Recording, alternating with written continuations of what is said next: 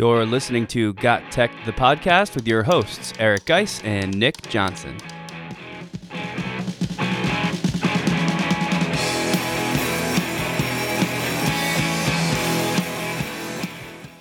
Welcome back to Got Tech, the podcast. This is episode 105 called EdTech Olympics, 15 Tools Compete for the Podium. In this episode, in honor of the 2022 Winter Olympics, Geis and I will discuss 15 EdTech tools in 5 Olympic-themed categories as they compete for gold. We'll also discuss one of our recent blog posts on gottech.com. This is another episode you don't want to miss. Check it out.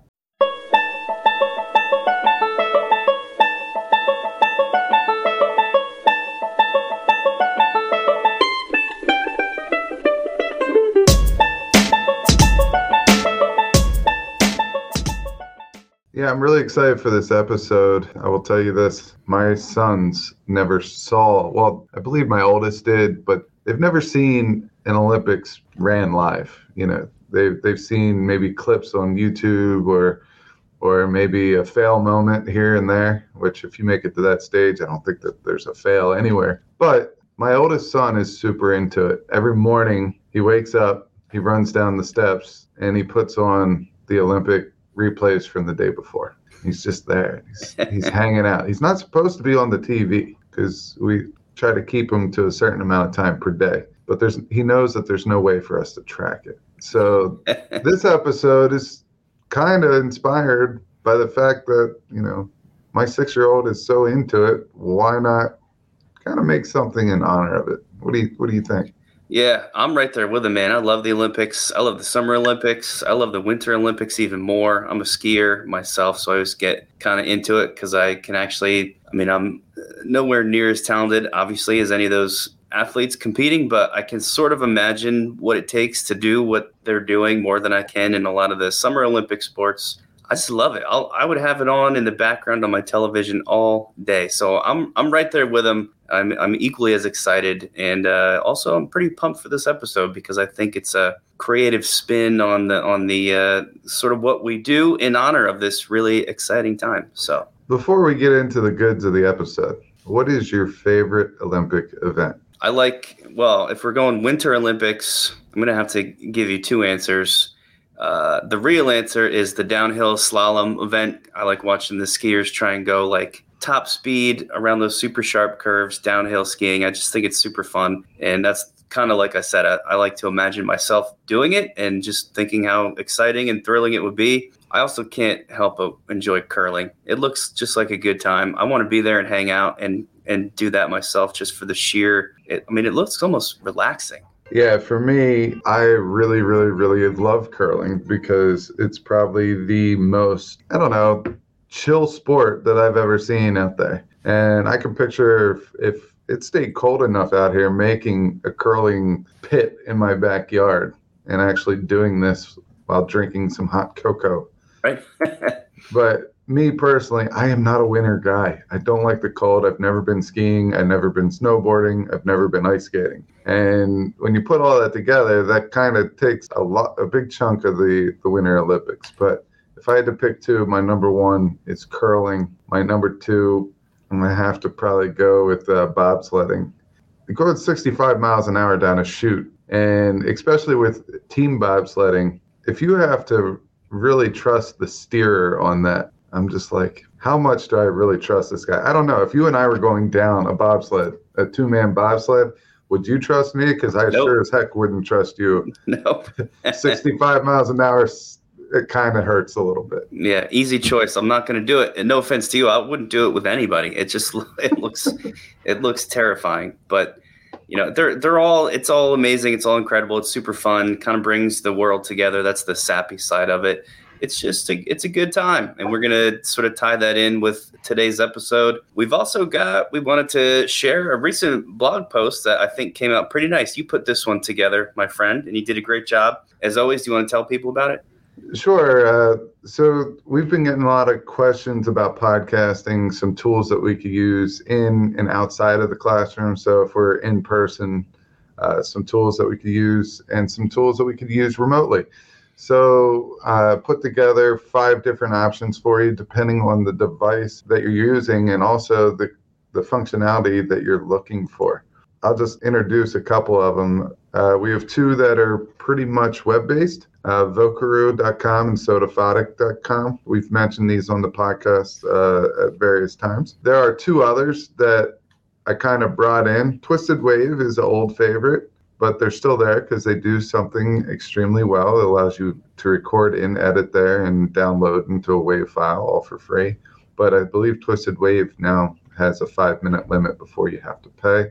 There's another one called Waveosaur, and this is kind of a more simplistic version of Twisted Wave. I believe that has a freemium as well. And then our all-time favorite, the first four can be used on Chromebooks and iPads and whatever you're working with. They're pretty flexible. This one is for PCs, iPads, and Macs. So it's called Audacity.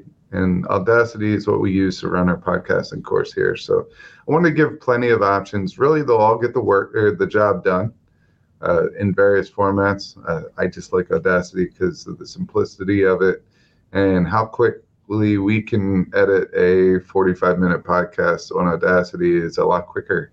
And it gives us the ability to save where Vocaroo, Sodaphonic, Twisted Wave, Waveosaur, they're a little bit more on the simplistic side where you, for the most part, you have to have all your editing done in one shot, where if you have a longer file, you don't want to necessarily do that. Go check them out. I list some of the specifics behind them. I give you a nice little detailed overview of each tool, but there are definitely some options there that makes podcasting in your class a realistic endeavor. It makes it easy. So check them out. This podcast is a proud member of the Teach Better Podcast Network. Better today, better tomorrow, and the podcast to get you there. You can find out more at teachbetter.com/podcasts. Now let's get back to the episode. And with that, I think we can probably hop into segment 2, the Olympics themed portion of the episode. We put together, there's 5 categories here that are not necessarily EdTech themed, and which was the point. Perhaps, if you don't care, maybe I'll run through all 5 categories first so people know what to expect, and then we'll tackle them one at a time. The first one we're calling Cool Runnings. These are tools that you wouldn't expect to be there. Here's another sidebar. I just love that movie, man. Cool Runnings, so great. If you're listening right now and you have not seen Cool Runnings, it's got to be from the early 90s or late 80s. I'm not sure, but man, what a movie. I will watch that anytime it's on TV in entirety. John Candy was amazing. Obviously, his life was shorter than what I wish it was because he made some awesome flicks back then. Uncle Buck was one. I think he was in one of the Home Alones as well, but he did a lot of good stuff there. Cool Runnings, amazing. Do you remember the little chant that they said before each? Yeah. Come on, everybody. Can't believe Jamaica has a bobsled team. No, that was their little song, but what are you talking about? As they were getting ready to push off, one for the rhythm, one for the rhyme, one to get ready, it's bobsled time. There you go. See, that is a terrible accent, but I'll own it. I love it. Yeah, don't judge us by our Jamaican accents, obviously. We're just fans of the movie. It's awesome. And we brought some tools together, much like the Jamaican bobsled team, that you would not expect to be there. We've got the second category that we called the quadruple axle category. These are mega tools that change the game, as any ice skater who can come in and pull off a quadruple axle is changing the game. I don't know a whole lot about ice skating, but apparently that's a tough one to do. We've got the Shaun White category, and these are tools that have been around a while but still work great. We're recording this in the morning, the day after of his final run forever. He did his last half-pipe run last night on TV. So in honor of that, these are tools that have been around a while but still work great. We've got Gold Medal Emotions, which are podcasts that get us all fired up, not necessarily emotional, but excited about things that are happening in EdTech. And lastly, we've got the dedication category in honor of the dedication that it takes to be an Olympic athlete. These are some websites that are super dedicated to providing great resources. So we're going to feature 3 EdTech tools in each one, and we'll get started, I suppose, with the Cool Runnings category. So remember, these are tools that you would not necessarily expect to be there. The first one I'll talk about is called Annotate.net. This is a digital whiteboard tool, and it's not the one that we typically talk about, which is why you might not expect it to be here. We're big fans of Whiteboard.io or FI. Are those FI? Yeah, FI, which are really, really great tools for a digital whiteboard and writing things digitally and sharing those with your students. Well, Annotate.net is another one of those, and it looks really awesome. If you've got a tablet, you can write with a stylus or your finger on that tablet and share that out with your students if they're remote. A lot of their stuff is geared towards remote learning. They can all be watching what you're writing. You can be projecting it on a screen for the in-person students while the students at home are looking at it. You can push out assignments to them and see what they are writing down. They can also participate and respond on any kind of personal device that they've got. And I think the one thing that it offers that goes a little bit above and beyond is like response analysis, assessment type stuff where you can get data from what your students are doing and keep track of that, which is huge. So this one looks awesome. Annotate.net is the first selection in our cool runnings category. Yeah, I really like that one. I love the updates that they made to that site. I was not an original user, but after looking at this, you can see where they put new next to the features. So they're updating that constantly. So that's pretty cool. I just think that they are definitely making a name for themselves. And that is why they're in that category. I'm going to go into the next one. This tool is amazing. And I have no clue where I got it from. I wrote it down on a Post-it note and I stuck it in my car. So I'm guessing I heard it on another podcast. So I'm not trying to steal credit here. I wish I could give credit, but I have no clue which one of the 50,000 podcasts that I listened to I got it off of. But I went back and I looked at it, and this might be my favorite tool that I've shared in a long time, especially because of the culture behind it. So radio, it's with 5 O's at the end. So it's RADI5Os.com. It'll be in the show notes. But it gives you a map of the world, and it divides, it has all the nations mapped out. And what it does is it provides you with music, what it sounded like from 1900 to present day. So if I go to Kenya and I click on Kenya and then click on 1900, it will play Kenyan music from the 1900s. If I go to 1950, it will play Kenyan music from there. I could go to Zimbabwe, I could go to Australia, I could go, anywhere. All right. So it's very, very cool in that light, and it allows you to hear the similarities and differences between music types of any country all over the world. Radio.com.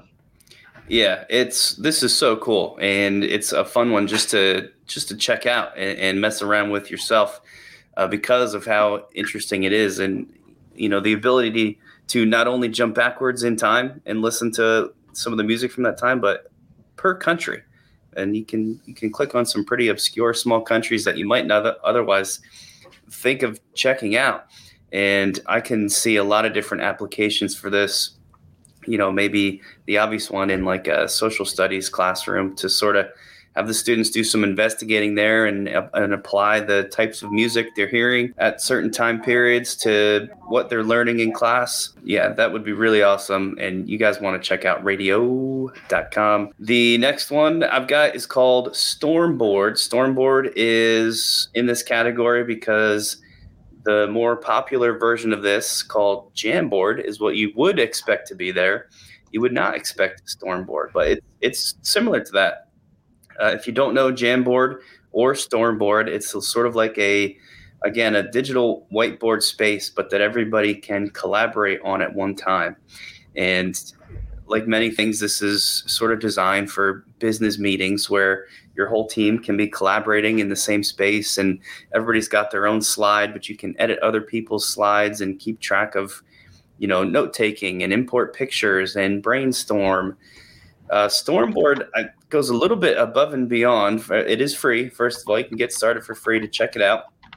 It's got things you can add to each of these boards like sticky notes and images and just quickly typing in text. It's super, super secure, which is great for school systems. And one of the things that caught my eye with this is when you're done creating and brainstorming and everybody's got their notes taken on a board or sticky notes, it's really easy to then take that information and export it to things like a Google Slides presentation.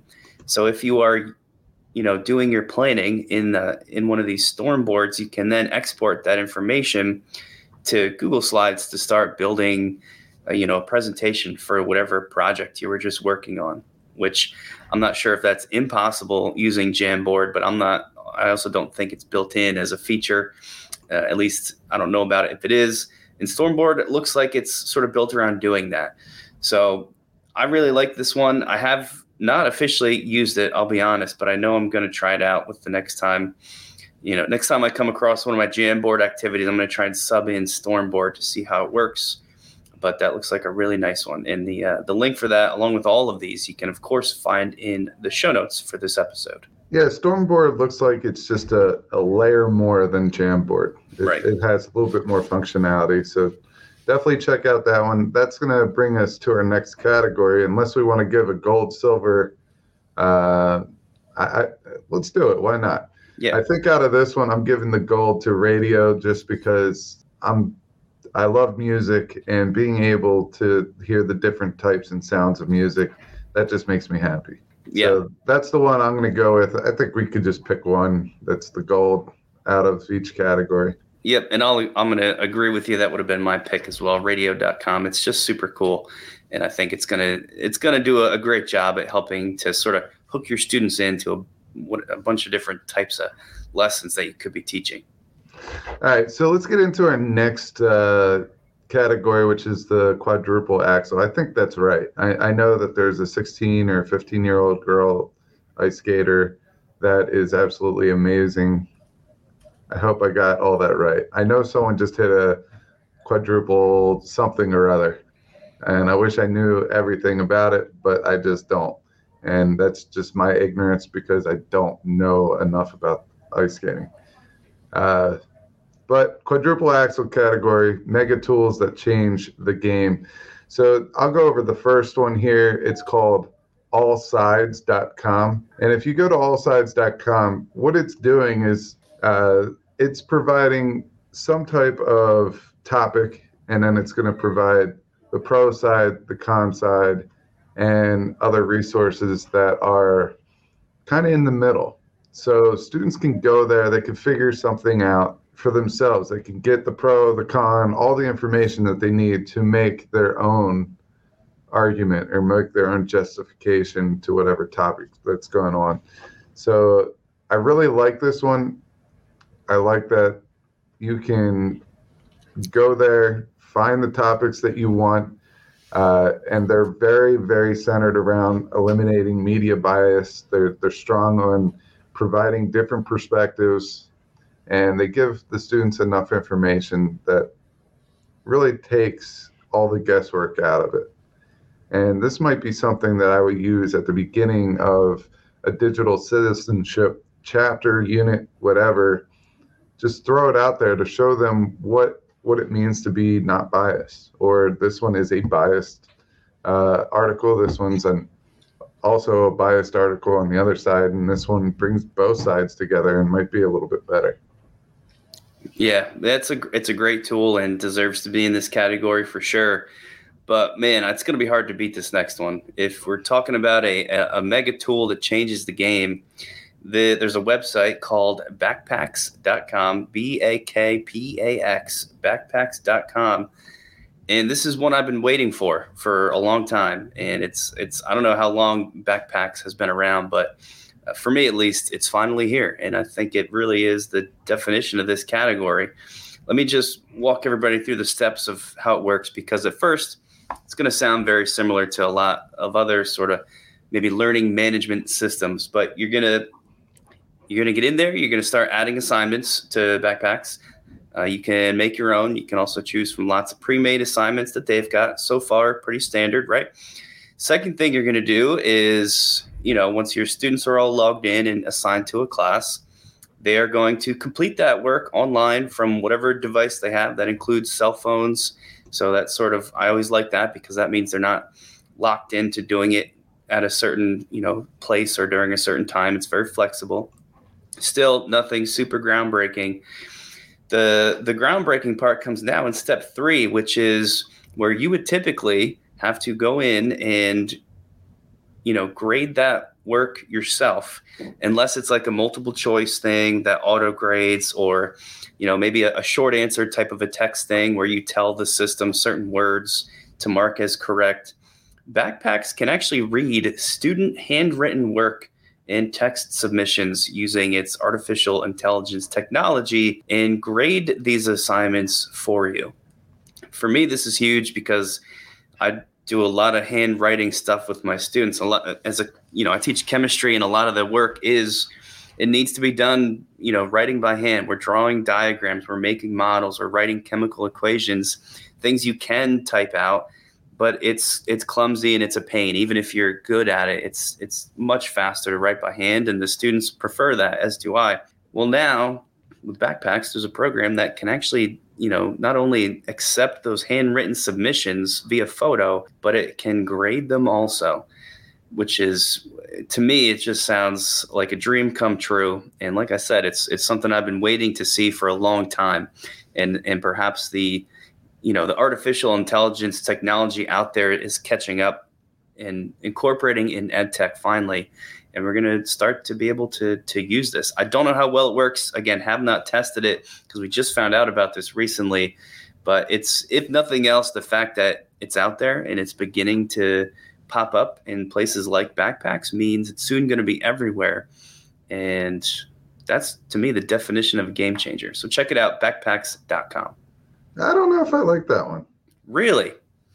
Yeah, I don't know. I mean, kid does some type of work or assignment, and he's getting artificial intelligent feedback. Now, if it's something like multiple choice, yeah, fine. We use that all the time. But if they're doing a personal reflection, and how can you have artificial intelligence give feedback on a personal reflection? I think that takes the personalized learning out of it. I don't know. Jury's still out on that. The judges are still deciding. I don't think it's going to get a perfect score. But, it's all the stuff seems cool, but I think it depends for me on the purpose, on how you use it. Well, that's a great point. And, we should add to this that there are absolutely applications where you're not going to want to use the AI for things like that, reflections and reading their writing. You need that human touch still. So reserved for certain applications where it is just sort of right or wrong, but in a handwritten sense, at least it would be a time saver. It's a great point. All right, so I'll get into the third one. I really like this one, especially if you don't have an LMS that has a plan book in it. I really like Planboard. It's a free online lesson planner and gradebook. It's used by a lot of teachers. It's made by a company called Chalk. Teachers can go up there and sign in and sign up for free. And what it does is it allows you to make this place where you can put all your digital lessons. And it doesn't matter what your schedule is. If it's a rotating drop like ours is, which is probably the most complex schedule known to man, you can still customize it to fit that need. All right, so you could streamline your class book with a digital plan book, and that's really their tagline there. And it's super easy to edit. You could import YouTube videos, all your documents and stuff like that. You could share it out to students if you want. And it also allows you to track and monitor standards and how each lesson is connected to a standard. So to keep that data for you. So you can connect them with the standards and understand maybe ones that you're over focusing on or under focusing on based on your lessons that you put in there. You could also share these lessons with your colleagues. And like I said, you could adjust to different rotations and days off. And I think that right there might be the game changer because it's so easy to customize and move around without having to copy and paste things into different blocks. Yeah, I could see that being helpful. I know it's a lot more common these days for schools, at least high schools and middle schools, to have like a rotating type of a schedule, a block schedule, and this could help with that a lot for sure, especially when these types of schedules are first being implemented. A lot of teachers have a hard time wrapping their heads around it, and the the ability to make a digital lesson plan that is so easily editable could be pretty helpful.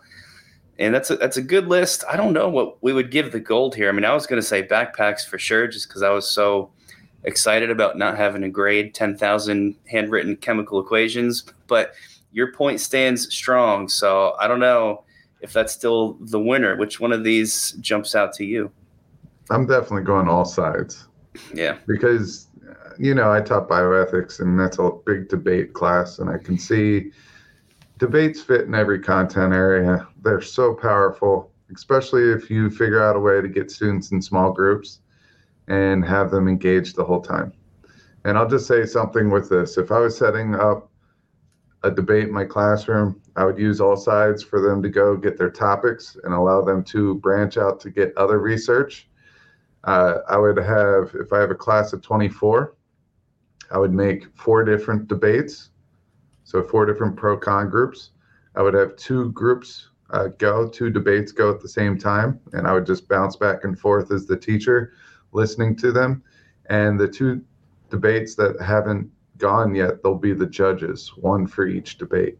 And that kind of keeps the judging group to a small group of people. And it also keeps the debating groups to a small group of people, maybe, 3 pro, 3 con, and then 6 judges per debate. And that's how I would run it. I would think all sides comes across the finish line at the very end, just ahead of the other 2. All right. I'm fine with that. So we're giving the gold to all sides. It makes sense. And let's move on to the next category. This is called the Shaun White category. Tools that have been around but still work great, which doesn't really apply because he's technically not still around, like I said at the beginning. The dude just retired last night. I always felt kind of connected to Shaun White because he's the exact same age as me. So I've enjoyed watching him snowboard for a long time. And I was legit a little depressed last night seeing him make his last run. He was talking about being 35 and still trying to keep up with young kids, and it just kind of made me feel old.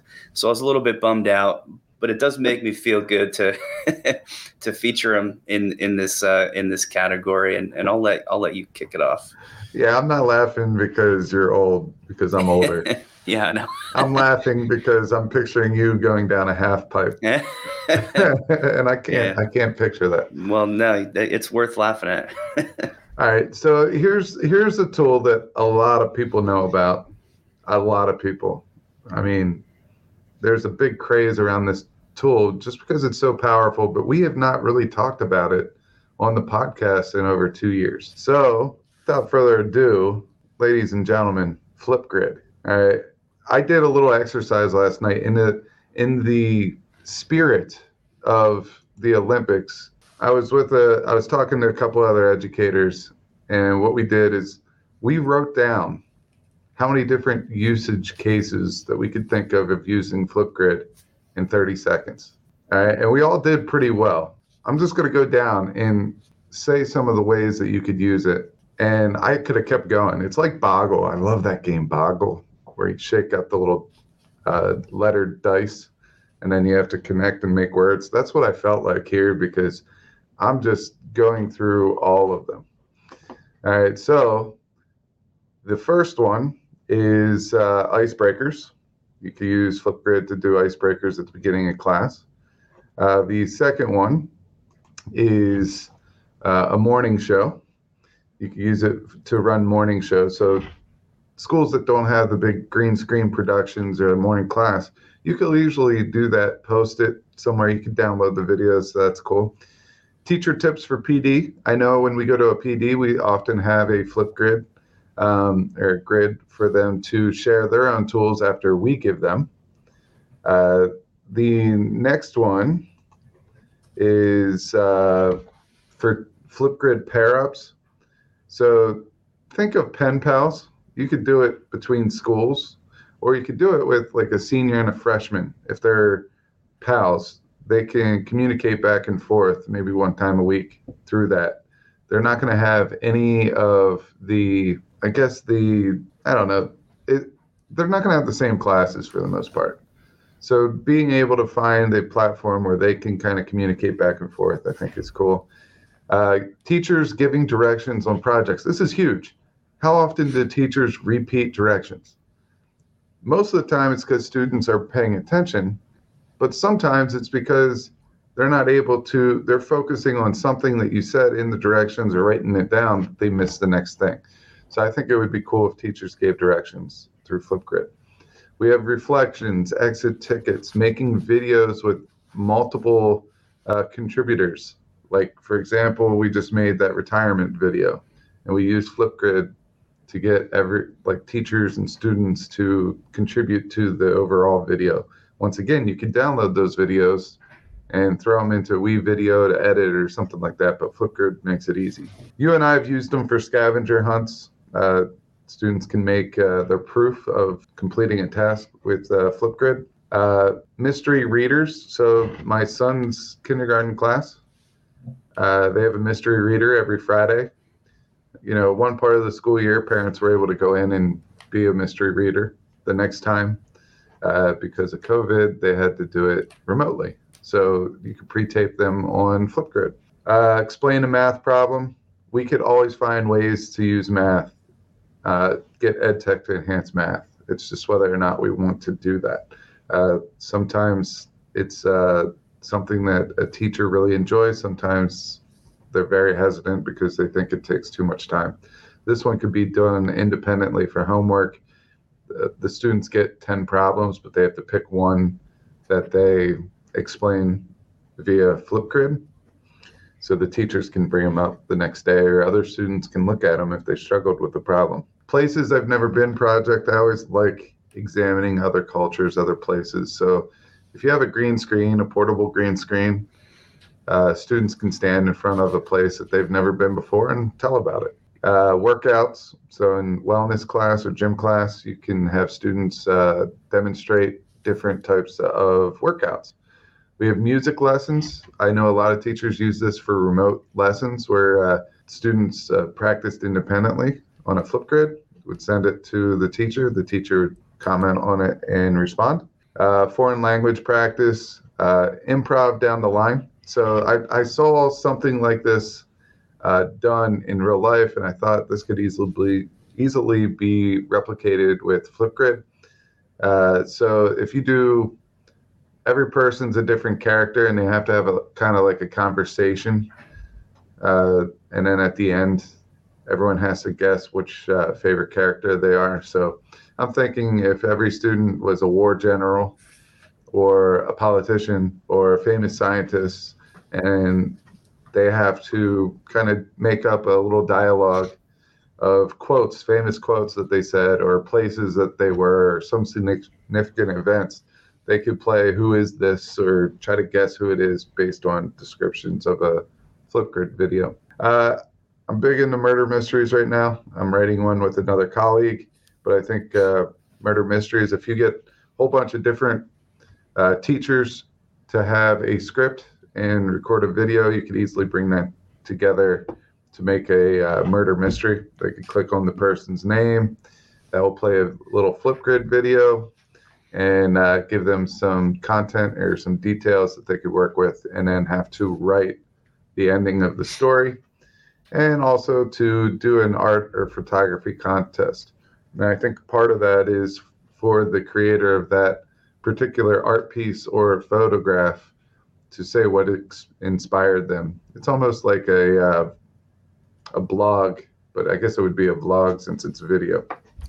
But those were the ones that I came up with in 30 seconds. And I know that there's a lot more usage cases of Flipgrid out there. And I'm hoping that some people that listen to the show decide that they want to shout some of those ideas out at us, so we can just get a big long list of ways that we could use it, and maybe tie in some templates or best practices, examples, things like that, all together for educators to see and share. Yeah, that's why Flipgrid is what it is, and it's why we usually don't talk about it, because it's so ubiquitous and everybody uses it, and there's so many ways to use it, but it definitely deserves to be mentioned. And definitely here, I want to like two things I wanted to comment on. One of them was the teacher directions and Flipgrid. What a smart way to use Flipgrid. This is such a big problem for me that I completely stopped repeating directions in class because I got so sick of it. And all of my directions after I go over it, I also have those recorded and linked to whatever the assignment is, so students can click on it. So if a student asks for me to repeat the directions and I know that they just weren't listening, or for students who were absent, and there's a ton of other reasons for this, I can just say, click on the link. You can listen to me walk through the directions, so I don't have to repeat it 10,000 times. It's a big time saver, and the kids come to depend on it too. And I'm fine with that. I don't care how they get access to the directions as long as they've got them. And Flipgrid would be a really easy way to do it. So I love that idea.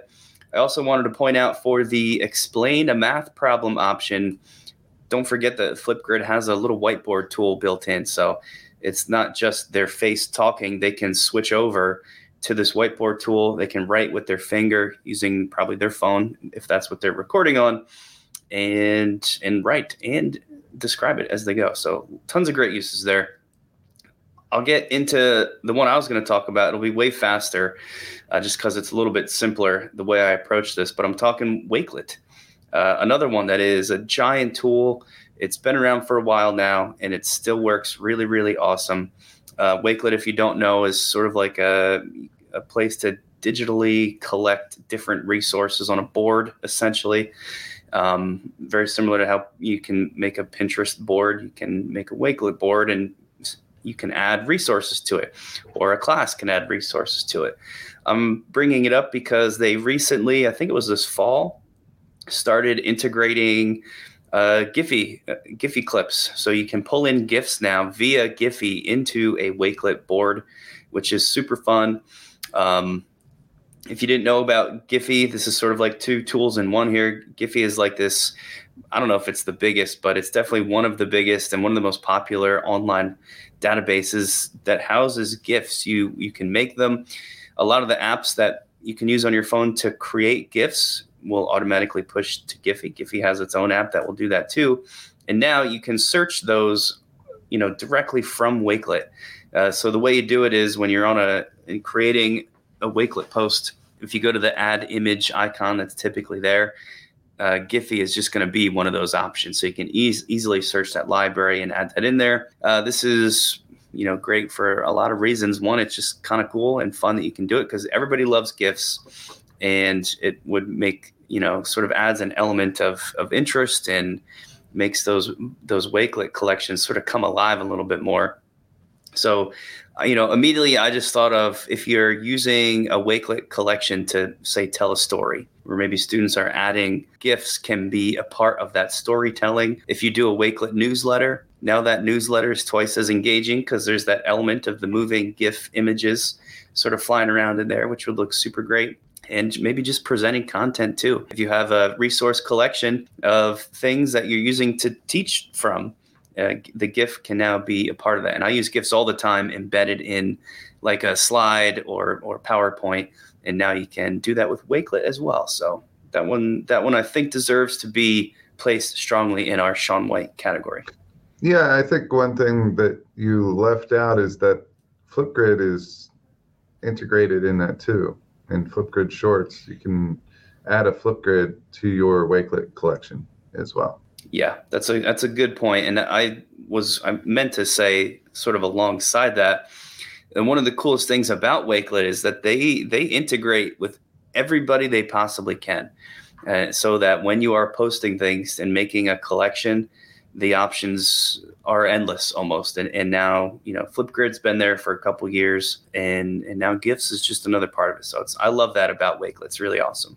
The next one we've got is a Google Lens, another thing that's been around a while. If you don't know Google Lens, it is when you're doing a Google search, you can use your phone's camera. So rather than type in a word that you're trying to search, like if you want to learn about, I don't know, cats, instead of typing in what is a cat, you can open up Google Lens in that Google search and find a cat and scan a picture of it.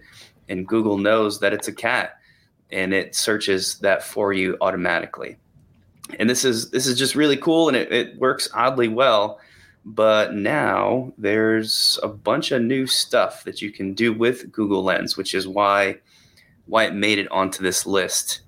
Do you want to run down some of these, or do you want me to run down them?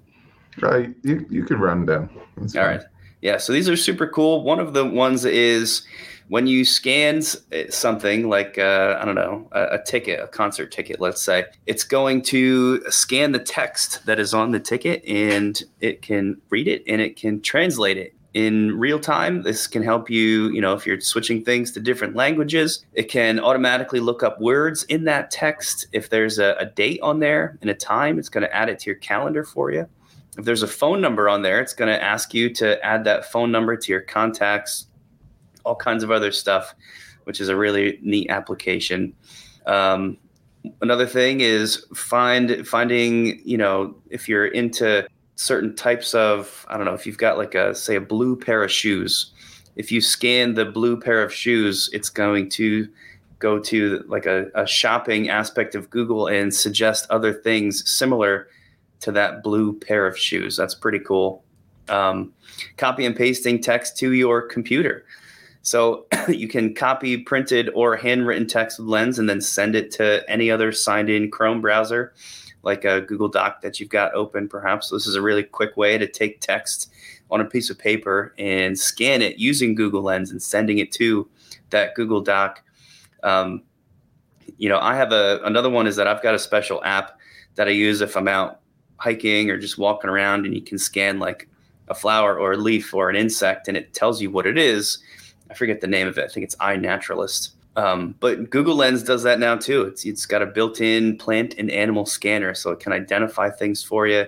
This is really great, and that's maybe the first one that is at least easy to come up with ideas for the classroom. So that's pretty awesome. This one, I'm not even sure if I want my students to know about this, but homework help. You can actually scan questions, and it gives the example on their website of like an algebra problem, x squared minus 3x plus 2. You scan that, and Google's going to open up a formula solver and give you the answer. So you just, this is obviously awesome for checking your work over, right? You can tell your students about it if you tell them how to use it properly, which is to check your work and see if you're doing it correctly. And I have a feeling the list goes on. Those are just the most recent updates that we found. But man, Google Lens, that's a big one for sure. Yeah, I know. I'm excited about being able to take a picture or use Google Lens to uplift text into a Google Doc. That sounds amazing. The problem one doesn't bother me. The homework help doesn't bother me, because if you could find, my thing is if you could find a problem and answer on the internet, it's not a good problem. I mean, find ways to make things situational and make it more application based. So they might find something like it, but make it a better problem. That's all. I mean, if they can find the answer verbatim, it's not a good problem. It's not a good question. So that's going to wrap up that category. Nick, I'm interested to see which one takes the gold out of this category from you. Yeah, this is so hard because these are all gold medal tools. I really don't know. I guess I'll pick Google Lens just because I'm so excited about so many of those things and the ease of it. We all have Google on our phones, and it's just all of those things are now available without really any training, work, downloading. If you're not a Wakelet user, it's not complicated, but you do have to go there and sign up and kind of get the lay of the land. Same thing with Flipgrid. Google Lens, it's there already on everybody's phone. So I think I'll give it to Google Lens for that reason. What about you? Yeah, I mean, my gut tells me to say Flipgrid, but I'm not. I'm going to say, and before all the Flipgridders out there give me a bunch of heat, I'm going to go Wakelet because I get the best of both worlds. I get both Wakelet, but I would probably be using those Flipgrid shorts a lot. So I'm going with Wakelet just because I get Flipgrid as a added bonus. Smart. Yeah. So, all right. So our next category is gold medal emotions. When you watch the Olympics, people get emotional. All that hard work paid off, and they can call themselves the best in the world, which is pretty amazing. So out of Nick and I think, you can correct me if I'm wrong, Nick, but I probably listen to about 15 times more podcasts than you. And that's not saying anything against you. That's just saying how crazy I am. because I bet on average I listen to 3 to 5 a day. So when I'm doing mindless work, I have it. Yard work, I have it. When I'm doing the dishes at night, I put my earbuds in. Sometimes when I can't sleep, I'll just listen to a podcast. So it fits in various times throughout the day. So I'm going to give you 3 of them, and then I'm just going to let you pick the gold medal out of the 3 descriptions I give you. Sure. All right, so these are all podcasts. I wouldn't say that any of them are new. Some of them are new to me, and that's why they're there. But a lot of you probably know that I always write a blog post on podcasts at least once a year. I have for the last 2 or 3 years. And it's a pretty extensive list of podcasts and episodes that, pull on the heartstrings a little bit or get me moving or motivated or something like that. And the 3 that I'm going to share today will definitely, I think 2 of them will be new to the list. I believe 1 has made it before. All right, so the first one's called Modern Classroom Project Podcast, the MCPP. This is host Zach Diamond. This one was recommended to me on Twitter by Dawn Dickerson, who you can follow her at New Dawn EdTech. So new, the word new, Dawn, DAWN EdTech, all one word. And she actually recommended one episode. I listened to it. That it was a phenomenal episode.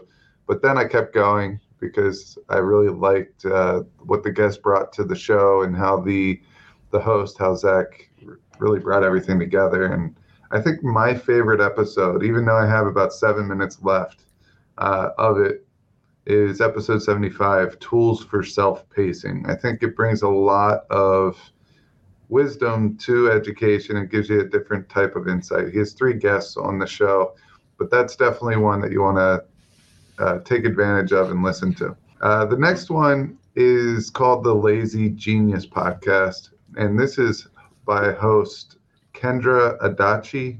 I'm sure I didn't get that right, but Kendra, I actually found your podcast because I'm reading your book. It's actually behind me. It's called The Lazy Genius Way.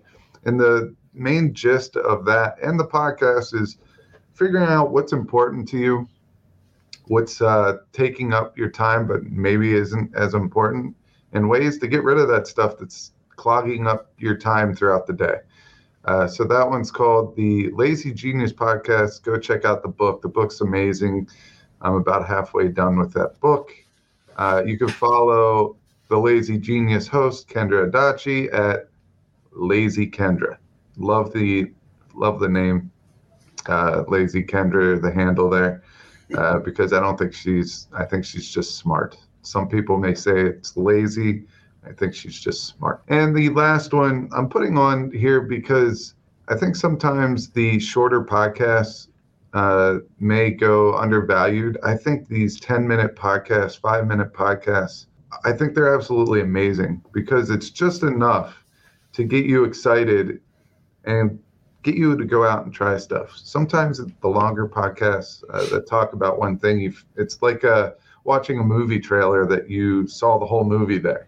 You don't want to go try it or something. Vicki Davis, and I mentioned her before. She's amazing. Her podcast is the 10-Minute Teacher Podcast. You can follow Vicki at Cool Cat Teacher on Twitter. She recently published her probably 770th episode.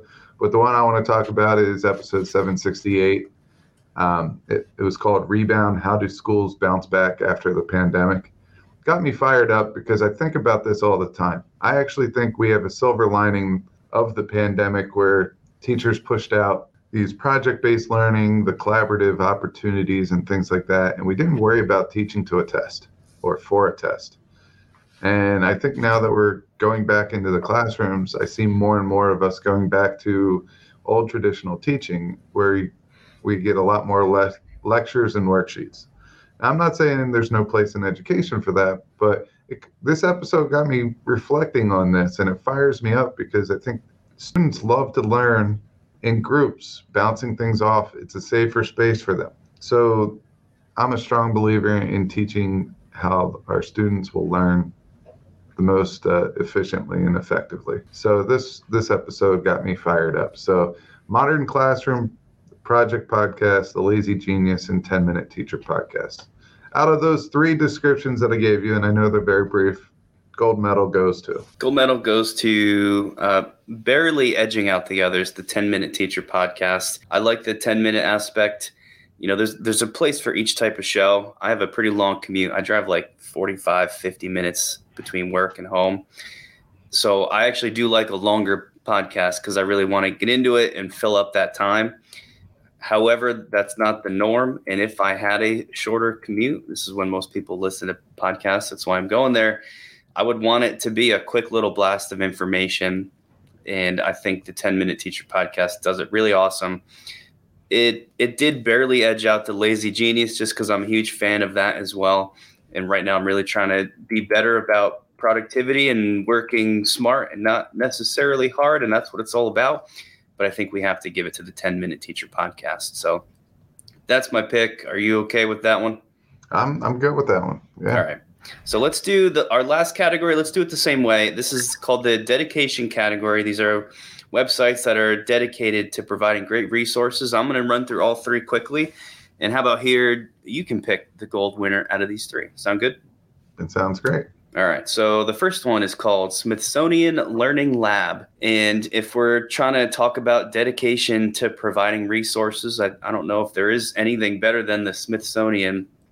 And now they've sort of brought a lot of this stuff online. So if you go to their website, you can search any topic. And if you scroll down a little bit, you'll see it's called Discover. So I typed in, of course, chemistry just to see what sort of stuff is available. And when you do that, it tells you how many resources are available for chemistry. That brings up 7,260 resources.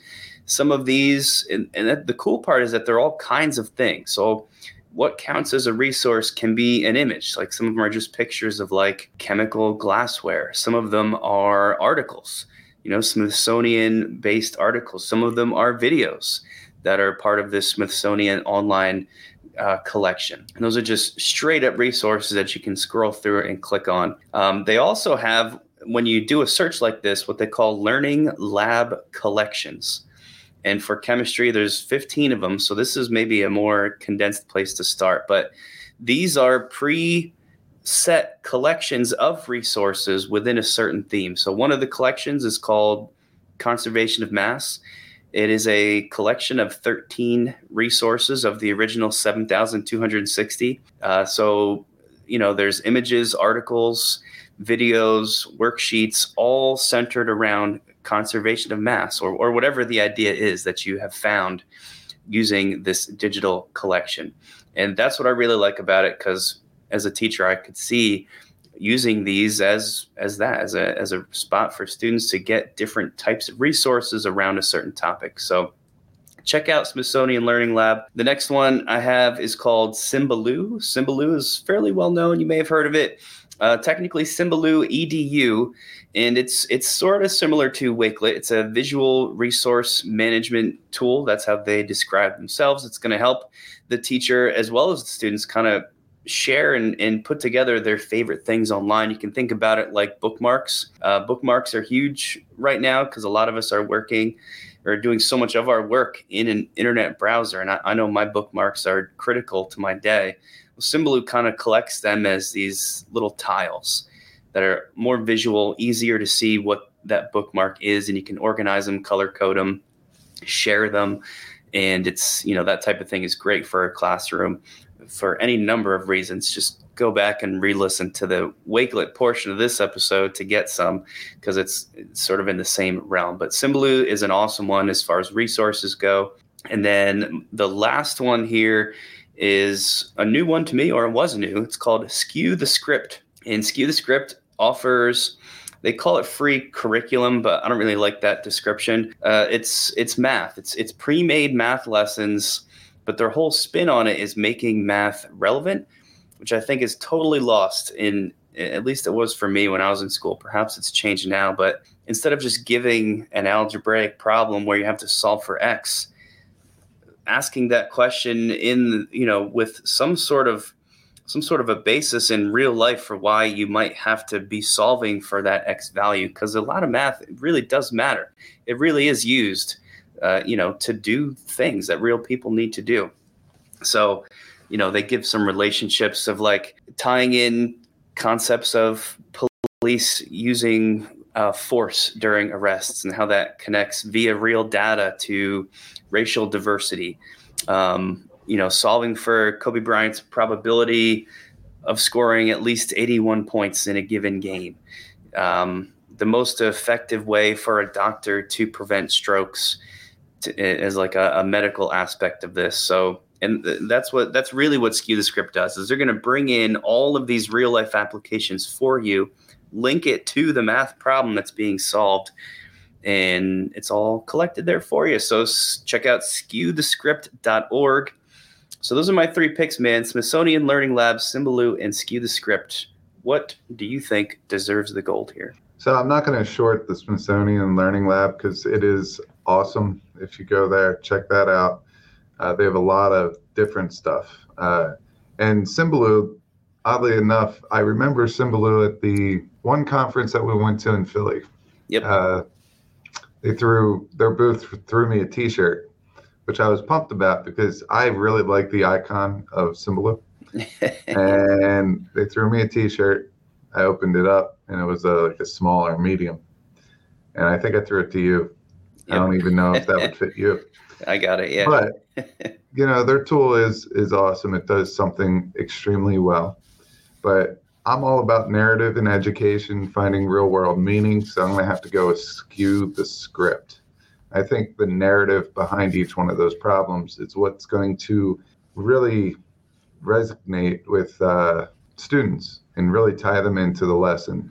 And I think in general, students have a bad taste in their mouth about math as a whole. Like we have people that love math, we have people that hate math. And I really think something like this will help those students that don't have any type of connection to math be connected with math. So I'm going to go with Skew the Script. All right. Strong choice. I would have picked the same one. I think that stuff is great. And making math seem important it takes a lot of work for those math teachers to do. And this does a lot of it for them. So it's a strong choice. And that wraps up the EdTech themed Olympics that we put together for this episode. This was a fun one to do. I hope you guys enjoyed listening.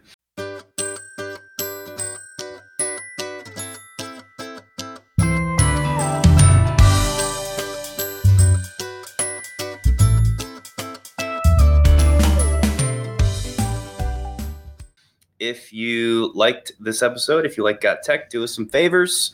Head over to Apple Podcasts and subscribe there. Spotify, you can do the same. Google Podcasts, that'd be great. Stitcher, great. We're on YouTube. We post videos whenever we have some extra time. We've got a lot of stuff there, so you can check us out on YouTube at We Got Tech, Twitter at Nick Got Tech, at Geist Got Tech, or the show at We Got Tech. We got a Facebook page too. We don't do a whole lot with it, but it's there. And if you like it and follow it, then you can see at a minimum the days that new episodes are released. If you really like us, write a review. Make sure it's an Apple Podcast review if you're going to do it. That's the most helpful to us in the show. Check us out at gottech.com. Tell your friends about us. Tell your friends about educational podcasts in general. And also check us out on the Teach Better website, because as you know, if you listen to episode 104, we are also part of the Teach Better Podcast Network. And if you're there, why not also check out some of the many, many other awesome educational podcasts that are available. Thanks for listening. Thanks for listening to Got Tech, the podcast. Remember to subscribe to our show and follow us at We Got Tech on Twitter so you can stay up to date with the latest episode releases, blog posts, product reviews, and PD announcements. You can also follow Geist and I individually at Geist Got Tech and at Nick Got Tech on Twitter or on Instagram at Nick Got Tech. Finally, remember to check out our website, gottech.com, where we post all our episodes, articles, and resources available to you for free. Until next time.